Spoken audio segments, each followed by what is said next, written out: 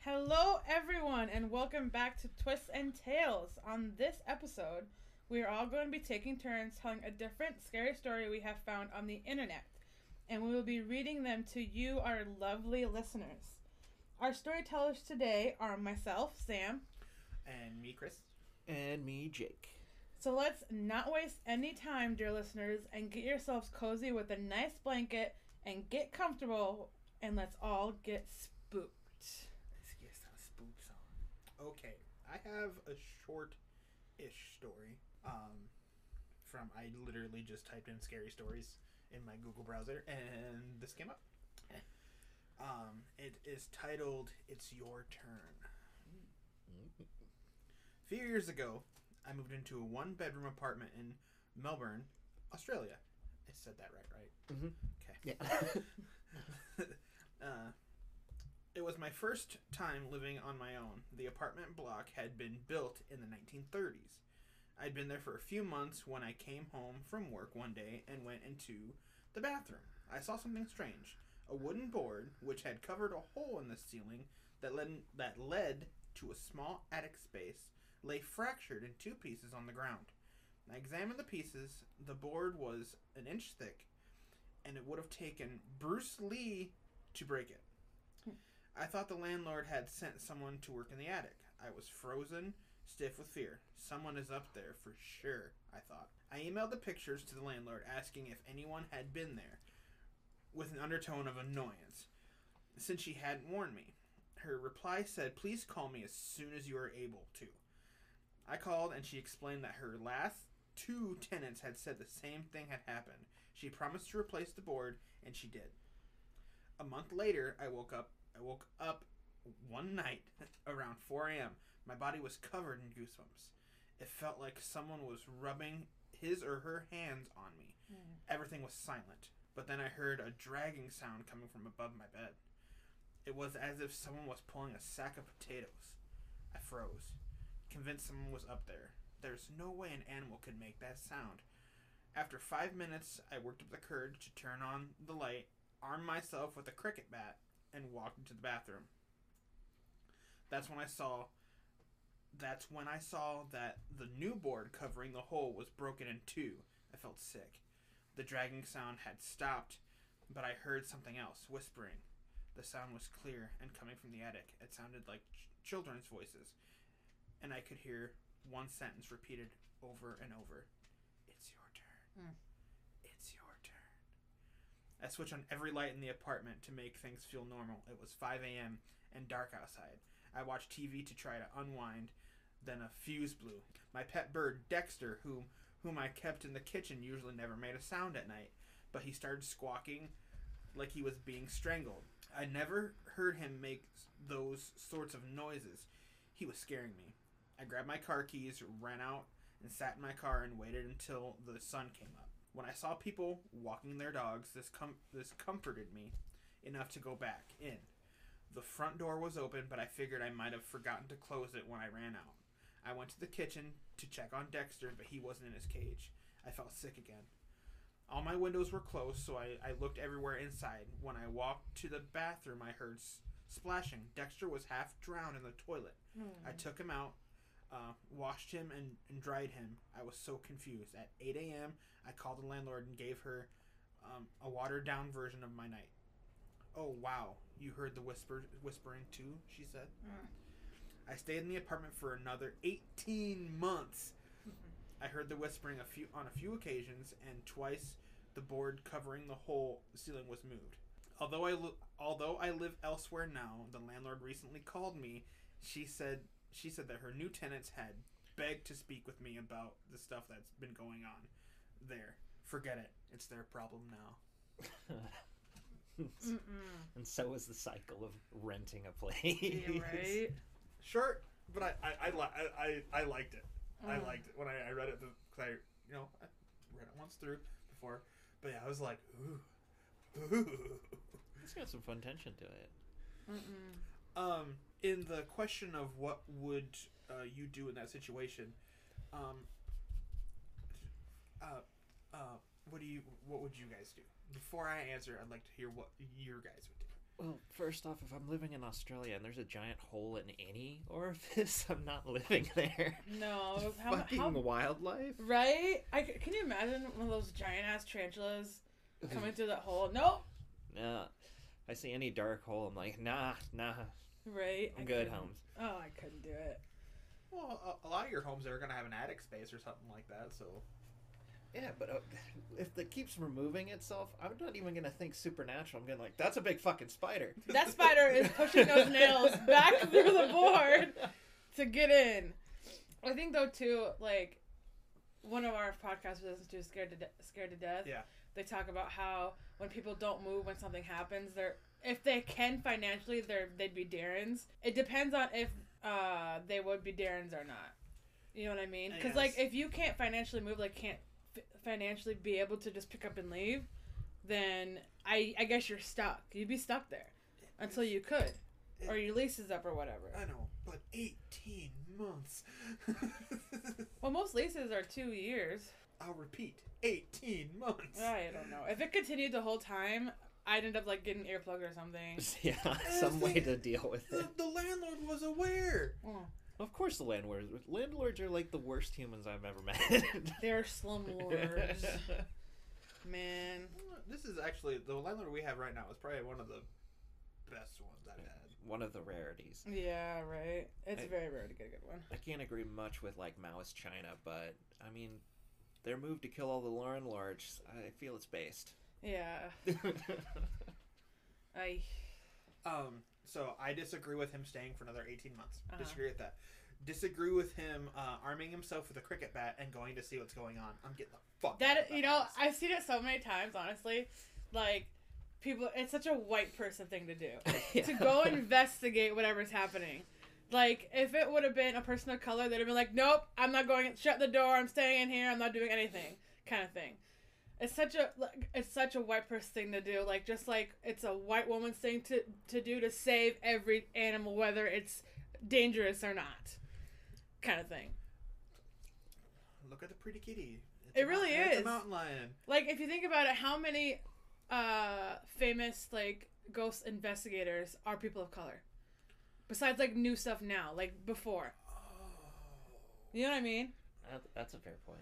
The only one I could think of offhand is from the TAPS team. They had a couple Hispanic guys.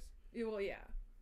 But, I mean, that's... But they're I don't think they were really on the crew. I think they were, like... No, the two of them were lead investigators. Oh, but I think semantics here, but they may have been half, like their dad was or their mom was.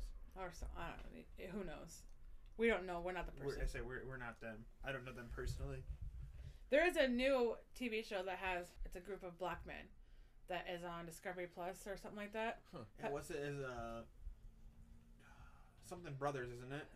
Paranormal Brothers or something like that. Yeah, I want to watch it. So looked interesting. Yeah. But yeah, I didn't. But I am very happy that his bird was alive. And I was pretty worried for it. I was too. And then So are we just assuming that this, whatever it was, got the bird out of the cage and tried to drown it in the toilet? Presumably. That's ghost children or whatever it may be. If I had a bird and it randomly started making creepy ass fucking noises, I'd be like, like, I want one. My parents have a cockatiel, and he makes all kinds of noises, right? But if he started doing weird noises when I came over, you got exercise, Rocky. Exercise him right now. Yeesh. No, thank you. Because there's that, and it's your turn. For what? What is it my turn for? Exactly. Like, is it my turn to move out? It's my turn to get out. Bye. Aye. Yeah, that was my story. Well, it was a pretty good read. It was fun. I guess next on to me, and my pick for today is an old short story by Ambrose Bierce, and possibly the listeners might have actually had this assigned to them in like high school. It was the first time I ever read it was during my American Lit class, and it was initially published in 1890. It's not necessarily spooky. It falls under some of my definitions for horror, so Does it enjoy. build the dread? Oh gosh. A lot of tension? I don't know about dread. But, It could be misconstrued as dread. yeah, I mean, that's fair. I don't have a thesaurus on me right now, but... Thesaurus? Bring out the thesaurus. So yeah, I guess I'll get started. Okay. A man stood upon a railroad bridge in northern Alabama, looking down into the swift water 20 feet below. The man's hands were behind his back and his wrists bound with a cord. A rope closely encircled his neck. It was attached to a stout cross timber above his head, and the slack fell to the levels of his knees. Some loose boards laid upon the tier supporting the rails of the railway supplied a footing for him and his executioners, 2 private soldiers of the Federal Army, directed by a sergeant who in civil life may have been a deputy sheriff. At a short remove upon the same temporary platform was an officer in the uniform of his rank, armed. He was a captain. A sentinel at each end of the bridge stood with his rifle in the position known as support, that is to say, vertical in front of the left shoulder, the hammer resting on the forearm, thrown straight across the chest. A formal and unnatural position, enforcing an erect carriage of the body. It did not appear to be the duty of these 2 men to know what was occurring at the center of the bridge. They merely blockaded the 2 ends of the foot planking that traversed it. Beyond one of the sentinels, nobody was in sight. The railroad ran straight away into a forest for 100 yards, then, curving, was lost to view. Doubtless there was an outpost farther along. The other bank of the stream was open ground, a gentle slope topped with a stockade of vertical tree trunks, loopholed for rifles, with a single embrasure through which protruded the muzzle of a brass cannon commanding the bridge. Midway up the slope between the bridge and fort were the spectators, a single company of infantry in line at parade rest, the butts of their rifles on the ground, the barrels inclining slightly backward against their right shoulder, the hands crossed upon the stock. The lieutenant stood at the right of the line, the point of his sword upon the ground, his left hand resting upon his right. Excepting the group of 4 at the center of the bridge, not a man moved. The company faced the bridge, staring stonily, motionless. The sentinels facing the banks of the stream might have been statues to adorn the bridge. The captain stood with folded arms, silent, observing the work of his subordinates, but making no sign. Death is a dignitary who, when he comes announced, is to be received with formal manifestations of respect, even by those most familiar with him. In the code of military etiquette, silence and fixity are forms of difference. The man who was engaged in being hanged was apparently about 35 years of age. He was a civilian, of one might judge from his habit, which was that of a planter. His features were good, a straight nose, firm mouth, broad forehead, from which his long dark hair was combed straight back, falling behind his ears to the collar of his well-fitted frock coat. He wore a mustache and pointed beard, but no whiskers. His eyes were large and dark, and had a kindly expression which one would hardly have expected in one whose neck was in the hemp. Evidently this was no vulgar assassin. The liberal military code makes provisions for hanging many kinds of persons, and gentlemen are not excluded. The preparations being complete, the 2 private soldiers stepped aside, and each drew away the plank upon which he had been standing. The sergeant turned to the captain, saluted, and placed himself immediately behind that officer, who in turn moved apart 1 pace. These movements left the condemned man and the sergeant standing on the 2 ends of the same plank, which spanned 3 of the cross ties of the bridge. The end upon which the civilian stood, almost, but not quite, reached a 4th. This plank had been held in place by the weight of the captain. It was now held by that of the sergeant. At a signal from the former, the latter would step aside, the plank would tilt, and the condemned man would go down between 2 ties. The arrangement commended itself to his judgment as simple and effective. His face had not been covered, nor his eyes bandaged. He looked a moment at his unsteadfast footing, then let his gaze wander to the swirling water of the stream racing madly beneath his feet. A piece of dancing driftwood caught his attention, and his eyes followed it down the current. How slowly it appeared to move. What a sluggish stream. He closed his eyes in order to fix his last thoughts upon his wife and children. The water touched the gold by the early sun, the brooding mists under the banks at some distance down the stream, the fort, the soldiers, the piece of drift. All had distracted him. And now he became conscious of a new disturbance. Striking through the thought of his dear ones was sound which he could neither ignore nor understand. A sharp, distinct, metallic percussion, like the stroke of a blacksmith's hammer upon the anvil. It had the same ringing quality. He wondered what it was, and whether immeasurably distant or nearby, it seemed both.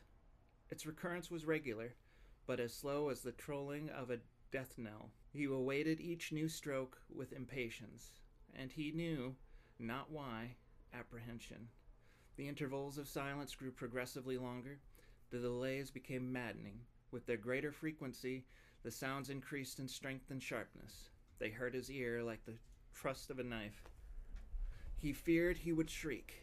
What he heard was the ticking of his watch. He unclosed his eyes and saw again the water below him. If I could free my hands, he thought, I might throw off the noose and spring into the stream. By diving, I could evade the bullets and, swimming vigorously, reach the bank, take to the woods, and get away home. My home, thank God, is as yet outside their lines. My wife and little ones are still beyond the invaders' farthest advance. As these thoughts, which have here to be set down in words, were flashing in the doomed man's brain rather than evolved from it, the captain nodded to the sergeant. The sergeant stepped aside. Peyton Farquhar was a well-to-do planter of an old and highly respected Alabama family. Being a slave owner, and like other slave owners, a politician, he was naturally an original secessionist and ardently devoted to the Southern cause. Circumstances of an imperious nature, which it was unnecessary to relate here, had prevented him from taking service with that gallant army which had fought the disastrous campaign ending with the fall of Corinth. And he chafed under the inglorious restraint, longing for the release of his energies. The larger life of the soldier, the opportunity for distinction, that opportunity, he felt, would come, as it comes to all in wartime. Meanwhile, he did what he could.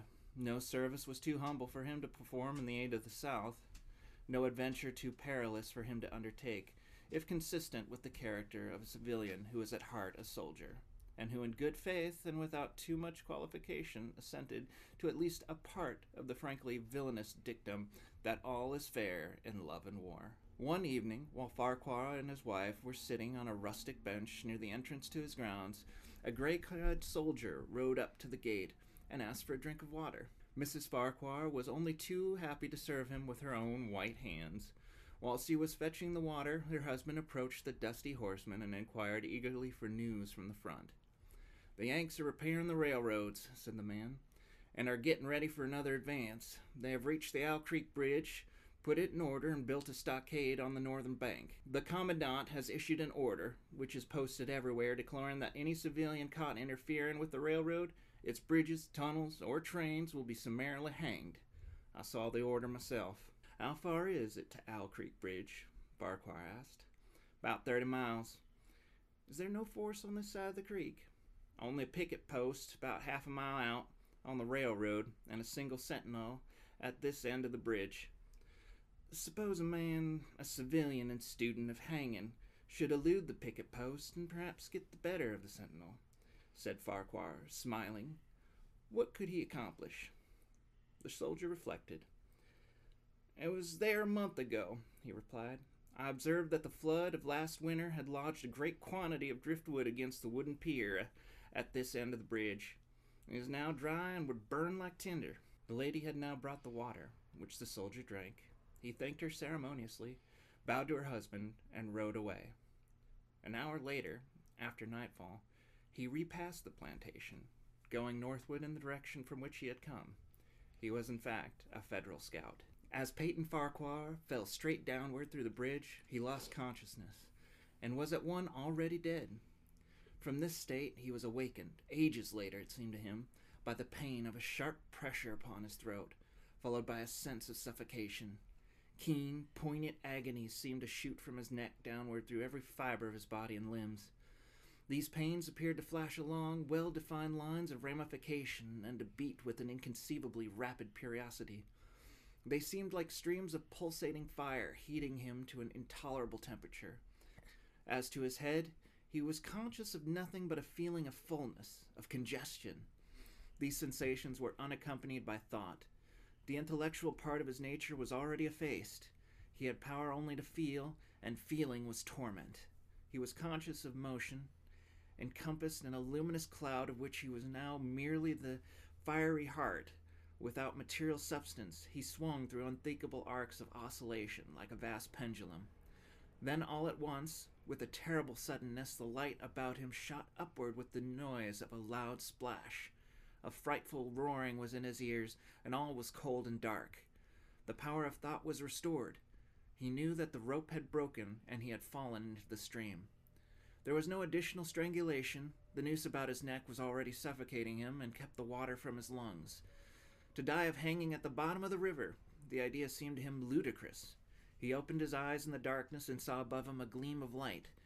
But how distant, how inaccessible. He was still sinking, for the light became fainter and fainter until he was a mere glimmer. Then it began to grow and brighten, and he knew that he was rising toward the surface.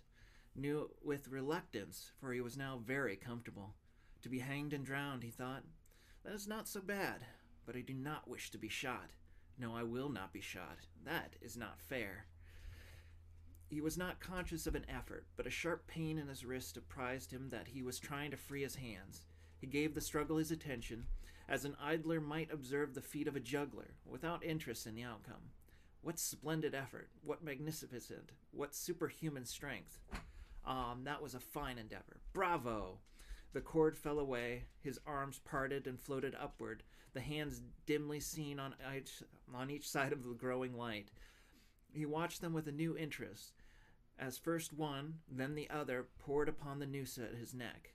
They tore it away and thrust it fiercely aside, its undulations resembling those of a water snake. Put it back, he thought. He shouted these words in his hands, for the undoing of the noose had been succeeded by the direst pang that he had yet experienced. His neck ached horribly. His brain was on fire. His heart, which had been fluttering faintly, gave a great leap, trying to force itself out of his mouth. His whole body was racked and wrenched with an unsupported anguish, and his disobedient hands gave no heed to the command. They beat the water vigorously, with quick downward strokes, forcing him to the surface. He felt his head emerge. His eyes were blinded by the sunlight. His chest expanded convulsively, and with a supreme and crowning agony his lungs engulfed a great draught of air, which instantly he expelled in a shriek. He was now in full possession of his physical senses. They were, indeed, preternaturally keen and alert. Something in the awful disturbance of his organic system had so exalted and refined them that they made record of things never before perceived. He felt the ripples upon his face and heard their separate sounds as they struck. He looked at the forest on the bank of the stream, saw the individual trees, the leaves, and the veining of each leaf. He saw the very insects upon him, the locusts, the brilliant-bodied flies, the gray spiders stretching their webs from twig to twig. He noted the prismatic colors and all the dewdrops upon a million blades of grass, the humming of the gnats that danced above the eddies of the stream, the beating of the dragonfly's wings, the strokes of the water spider's legs like oars which had lifted their boat. All these made audible music. A fish slid along beneath his eyes, and he heard the rush of its body parting the water. He had come to the surface, facing down the stream. In a moment, the visible world seemed to wheel slowly around himself the pivotal point, and he saw the bridge, the fort, the soldiers upon the bridge, the captain, the sergeant, the two privates, his executioners. They were in silhouette against the blue sky. They shouted and gesticulated, pointing at him. The captain had drawn his pistol, but did not fire. The others were unarmed. Their movements were grotesque and horrible, their forms gigantic. Suddenly he heard a sharp report, and something struck the water smartly within a few inches of his head, spattering his face with spray. He heard a second report, and saw one of the sentinels with his rifle at his shoulder, a light cloud of blue smoke rising from the muzzle. The man in the water saw the eye of the man on the bridge gazing into his own through the sights of the rifle. He observed that it was a gray eye, and remembered having read that gray eyes were the keenest, and that all famous marksmen had them. Nevertheless, this one had missed. A counter-swirl had caught Farquhar and turned him half round. He was again looking at the forest on the bank opposite the fort. The sound of a clear, high voice and a monotonous sing-song now rang out behind him, and came across the water with a distinctness that pierced and subdued all other sounds, even the beating of the ripples in his ears. Although no soldier, he had frequented camps enough to know the dread significance of that deliberate, drawing, aspirated chant. The lieutenant on shore was taking a part in the morning's work. How coldly and pitilessly, with what an even calm intonation, presaging and enforcing tranquility in the men, with what accurately measured interval fell those cruel words. "Company, attention, shoulder arms, ready, aim, fire!" Farquhar dived as deeply as he could. The water roared in his ears like the voice of Niagara, yet he heard the dull thunder of the volley, and rising again toward the surface, met shining bits of metal, singularly flattened, oscillating slowly downward. Some of them touched him on the face and hands, then fell away, continuing their descent. One lodged between his collar and neck. It was uncomfortably warm, and he snatched it out. As he rose to the surface, gasping for breath, he saw that he had been a long time under water. He was perceptibly farther downstream, nearer to safety. The soldiers had almost finished reloading. The metal ramrods flashed all at once in the sunshine as they were drawn from the barrels, turned in the air, and thrust into their sockets. The two sentinels fired again, independently and ineffectually. The hunted man saw all this over his shoulder, as he was now swimming vigorously with the current. His brain was as energetic as his arms and legs. He thought with the rapidity of lightning. The officer, he reasoned, will not make that martinet's error a second time. It is easy to dodge a volley as a single shot. He has probably already given the command to fire at will. God help me, I cannot dodge them all. An appalling splash within 2 yards of him was followed by a loud rushing sound, which seemed to travel back through the air to the fort and died in an explosion which stirred the very river to its depths. A rising sheet of water curved over him, fell down upon him, blinded him, strangled him. The cannon had taken a hand in the game. As he shook his head free from the commotion of the smitten water, he heard the deflected shot humming through the air ahead, and in an instant it was crackling and smashing the branches of the forest beyond. They will not do that again, he thought. The next time they will use a charge of grape. I must keep my eye upon the gun. The smoke will apprise me. The report arrives too late. It lags behind the missile. That is a good gun. Suddenly, he felt himself whirled around and around, spinning like a top. The water, the banks, the forest, the now distant bridge, fort, and men were all commingled and blurred. Objects were represented by their colors only, singular horizontal streaks of color. That was all he could see. He had been caught in a vortex and was being whirled on with a velocity of advance and gyration that made him giddy and sick. In a few moments he was flung upon the gravel at the foot of the left bank of the stream, the southern bank, and behind a projecting point which concealed him from his enemies. The sudden arrest of his motion, the abrasion of one of his hands on the gravel, restored him, and he wept with delight. He dug his fingers into the sand, threw it over himself in handfuls, and audibly blessed it. It looked like diamonds, rubies, emeralds. He could think of nothing beautiful which it did not resemble. The trees upon the bank were giant garden plants. He noted a definite order in their arrangement, and hailed the fragrance of their blooms. A strange rosette light shone through the spaces among their trunks, and the wind made their branches the music of Ionian harps. He had not wished to perfect his escape. He was content to remain in that enchanting spot until retaken. A whiz and a rattle of grape shot along the branches high above the reed roused him from his dream. The baffled cannoneer had fired him a random farewell.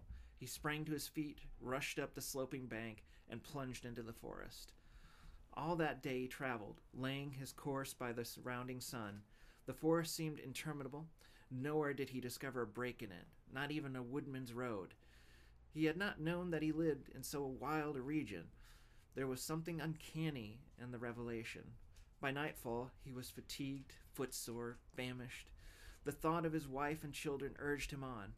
At last he found a road which led in what he knew to be the right direction. It was as wide and straight as a city street, yet it seemed untraveled. No fields bordered it, no dwelling anywhere. Not so much as the barking of a dog suggested human habitation.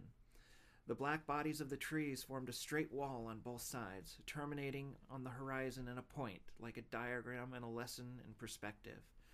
Overhead, as he looked up through this rift in the wood, shone great golden stars looking unfamiliar and grouped in a strange constellation. He was sure they were arranged in some order which had a secret and malign significance. The wood on either side was full of singular noises, among which, once, twice, and again, he distinctly heard whispers in an unknown tongue. His neck was in pain, and lifting his hand to it found horribly swollen. He knew it had a circle of black where the rope had bruised it. His eyes felt congested. He could no longer close them. His tongue was swollen with thirst. He relieved its fever by thrusting it forward from between his teeth into the cold air. How softly the turf had carpeted his untraveled avenue. He could no longer feel the roadway beneath his feet. Doubtless, despite his suffering, he had fallen asleep while walking, for now he sees another scene. Perhaps he was merely recovered from a delirium. He stands at the gate of his own home. All is as he left it, all bright and beautiful in the morning sunshine. He must have traveled the entire night. As he pushes open the gate and passes up the wide white walk, he sees a flutter of female garments. His wife, looking fresh and cool and sweet, steps down from the veranda to meet him. At the bottom of the steps she stands waiting, with a smile of ineffable joy, an attitude of matchless grace and dignity. Ah, how beautiful she is! He springs forward with extended arms. As he is about to clasp her, he feels a stunning blow from the back of his neck. A blinding white light blazes all about him with a sound like the shock of a cannon. Then all is darkness and silence. Peyton Farquhar was dead. His body, with a broken neck, swung gently from the side to side beneath the timbers of the Owl Creek Bridge. Yeah, I think that's like the first one of the, like a twist ending like that in American literature. Yeah. It's like something we see often, but that's what stuck out the most when I first read it as a kid. Wow. Yeah. Just neck currents, Owl Creek Bridge. Huh. Oh, go ahead. I was gonna say, so he's practically having I wouldn't say out of body experience. It's like a life flashing before his eyes type thing. Yeah, that was always kind of the takeaway I had, or like, you know, the last synapse he's firing before he actually dies.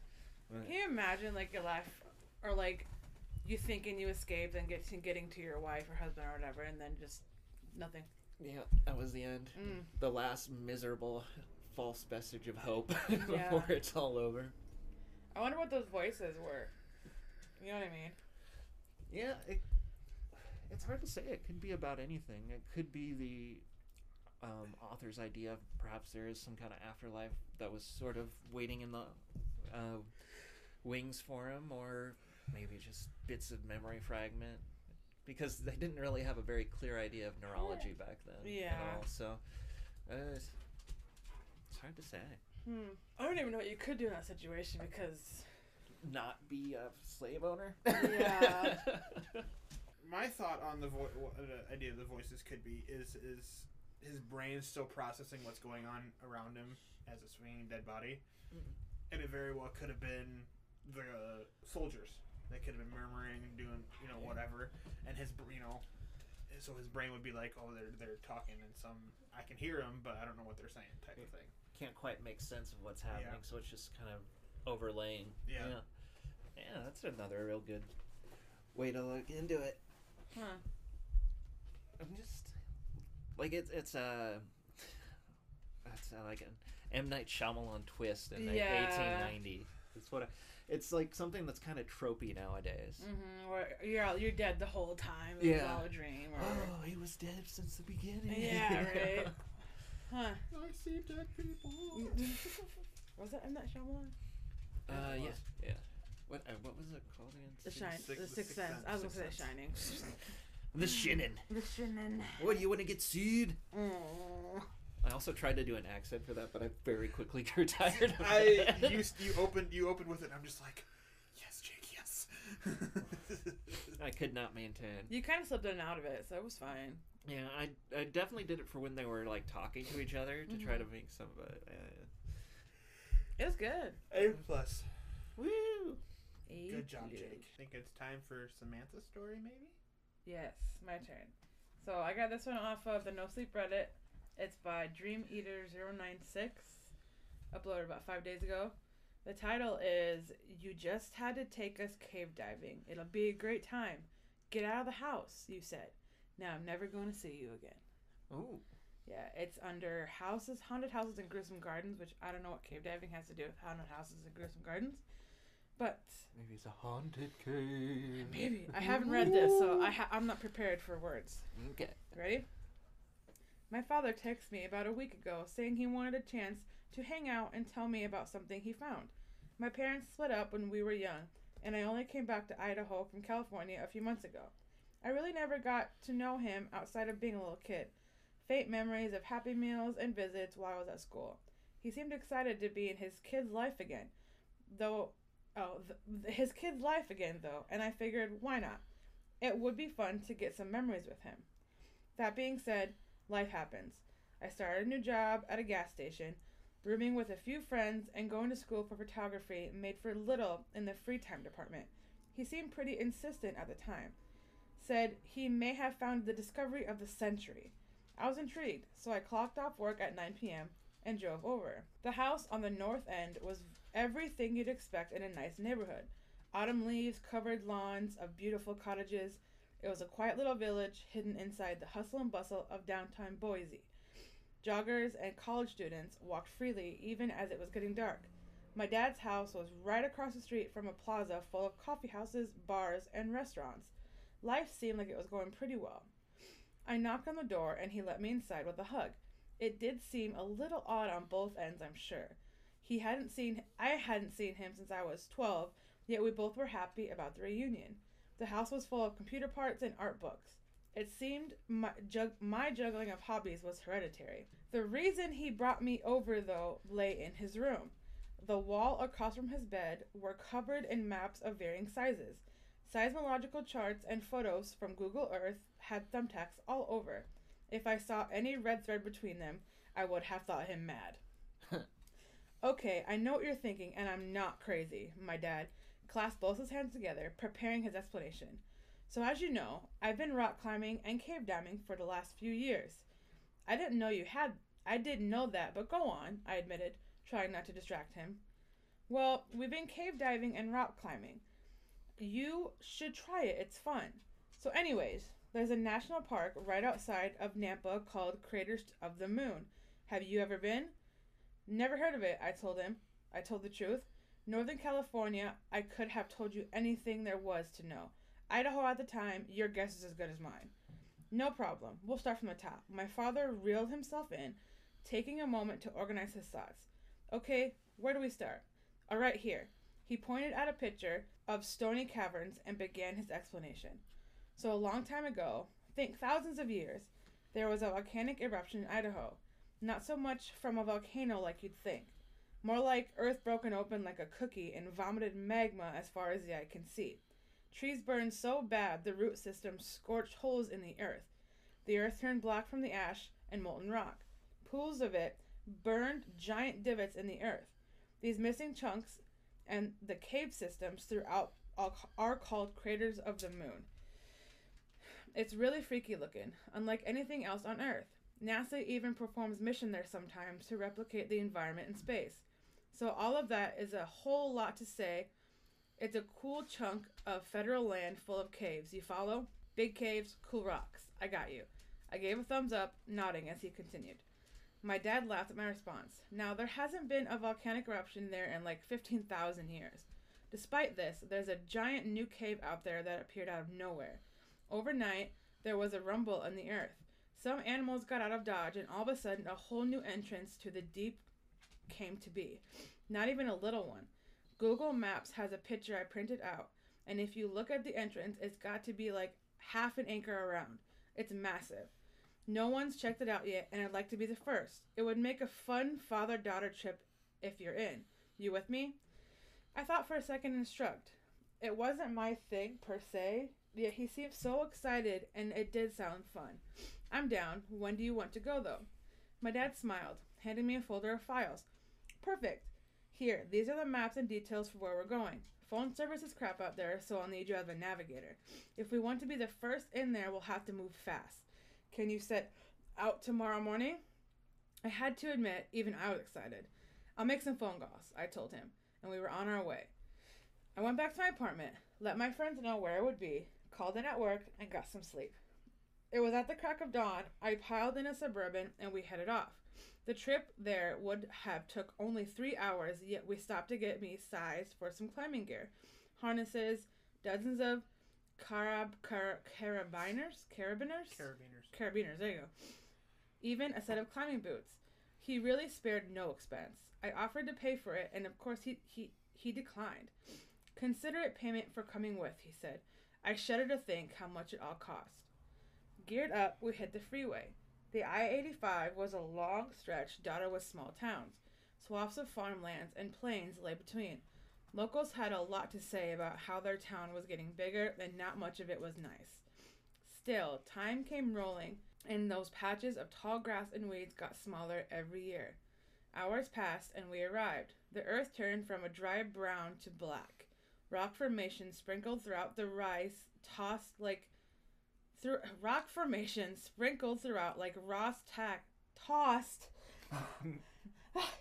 like rice tossed by a giant hand.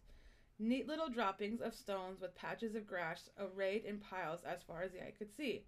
Even the trees, sparse as they were, had distanced themselves in similar fashion.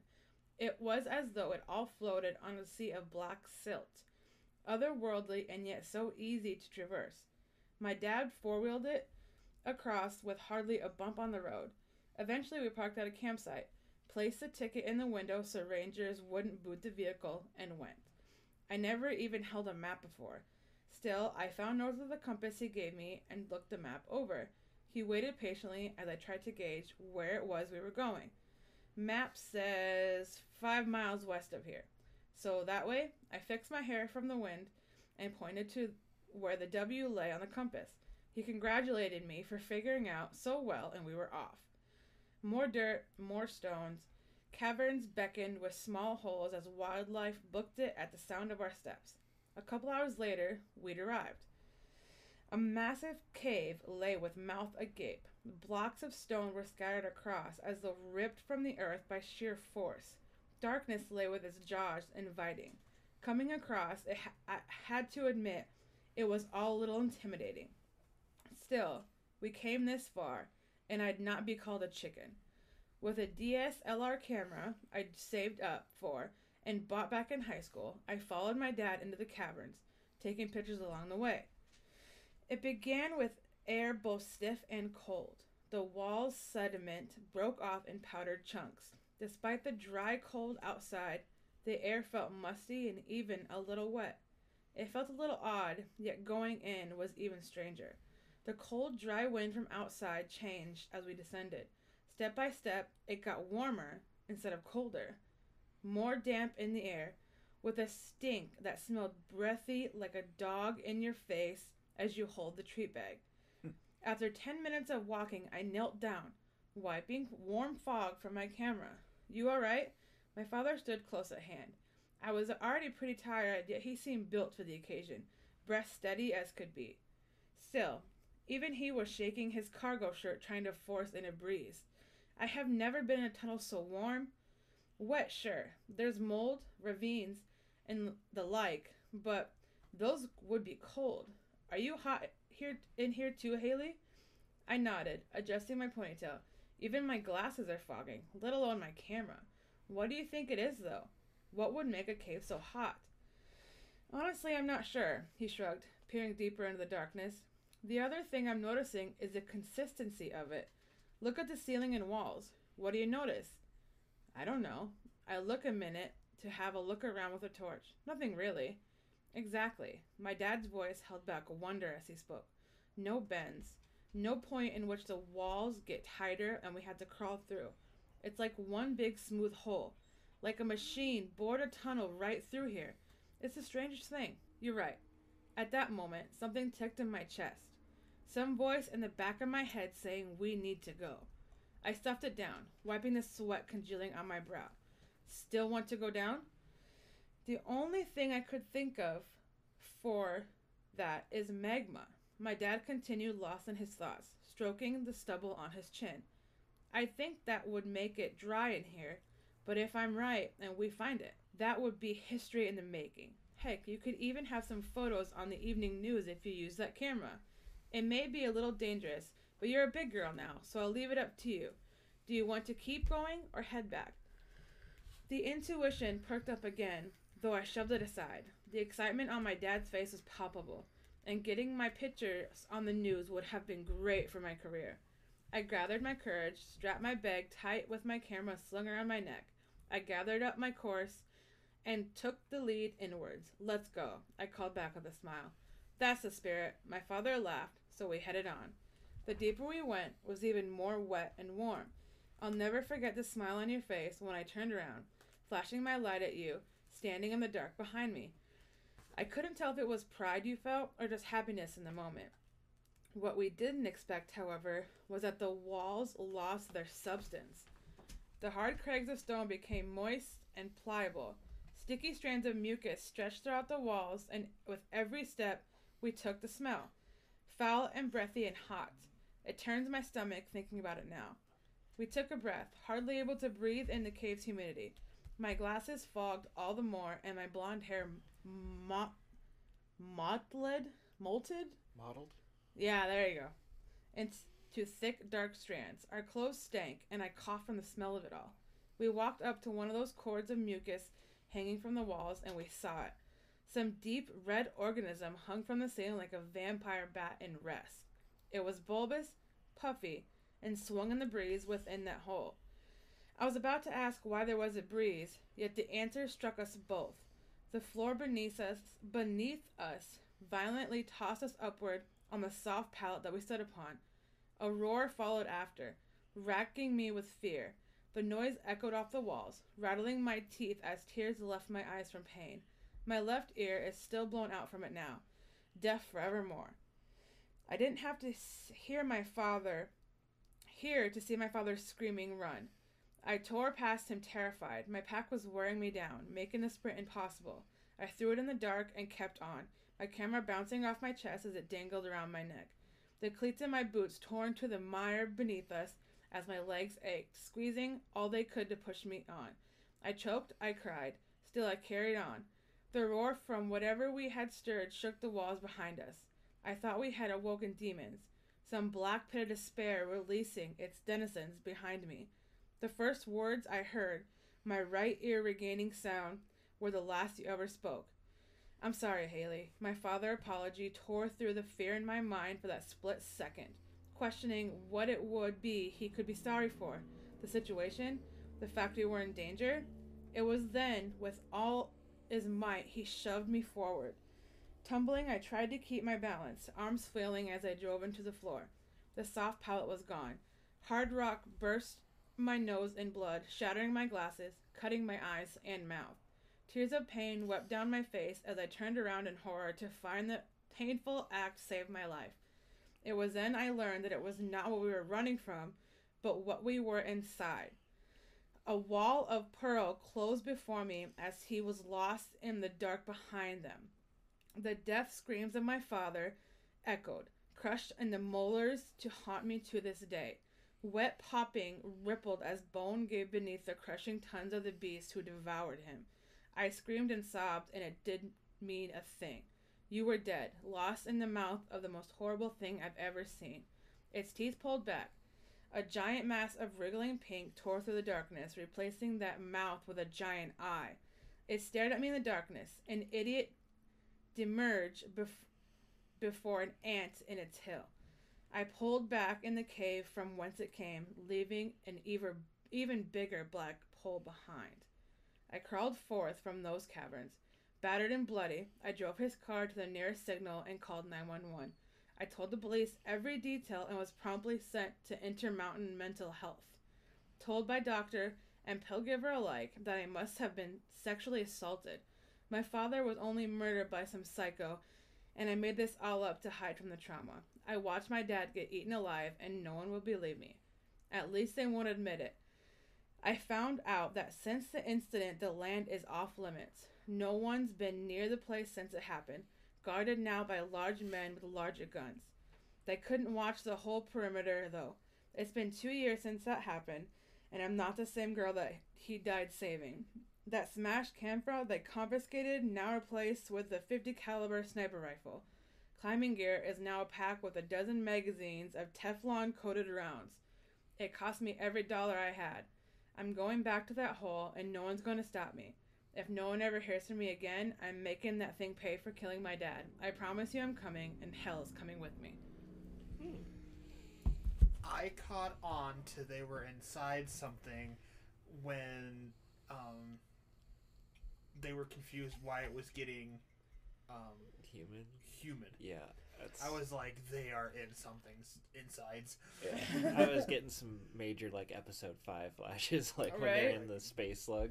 They are in something's insides. And then you mentioned like the hanging duodenum or whatever it was actually. Yeah. I'm like, oh yeah, they are for sure in something. For me, I thought maybe they were gonna like end up, since I hadn't read it before that. For me, I thought they were gonna end up finding magma. That's why I was getting hot. But well, would have been a nicer ending. Yeah, than getting eaten alive. There's a reason why I never want to go cave diving or anything like that. Some shit like that. One, I have claustrophobia. To like, I'm worried about going through spaces where I could possibly get out of. Yeah. That kind of thing. Second, you know what's down there. Have you seen Descendants? I don't want to do that. Yeah, Descendant or whatever. Yeah, that one. Yeah. No, thank you. Oof, yeah. I would have listened to my gut reaction when I thought go back and went back. Yes. That's what I would have done. Agreed. Especially when you're seeing all this like really weird not rock stuff around. Like, oh, the floor's soft and it's really humid and it smells like death. No. Right. And also, it smells like dog's breath. Especially when your father had mentioned that it's odd that there's no bends, no crevices you gotta crawl through, nothing like that. It's a straight shot cave. That doesn't happen. It's so weird. It's like an integumentary system. I know. I don't know. I mean, it'd be cool to explore a cave, but I would not like to the point where I had to like carry gear with me that I had to be able to get out. Yeah, like maybe a 30-minute wander. Yeah. I'm good with a wander, not an expedition. Right. You'd like a guided tour cave. Yeah, like a guided tour, like to eastern Iowa where they have all those caves along there. I'd like to see those, or like see a gem cave or something like that. You know, that kind of thing.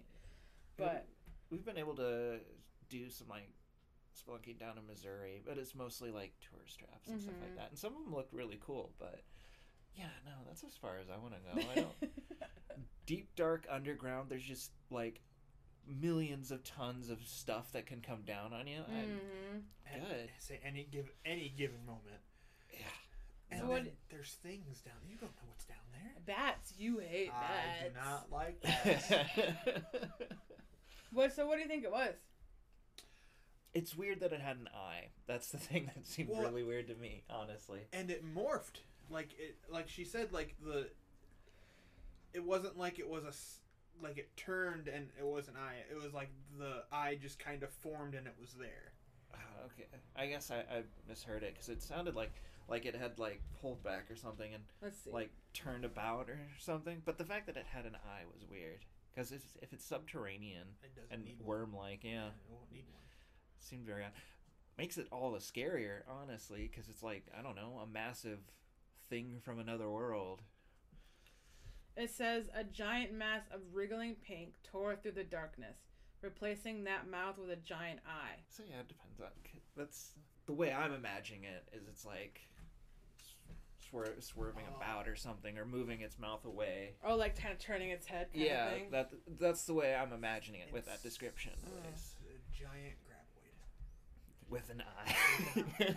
Well, the way they were describing it, it's like it looks like the moon, the like it could be alien, or I wonder if it's like dragon, like it erupted, and it's been there, and it just recently opened up. So maybe something like the dragon woke up, made the earth open up.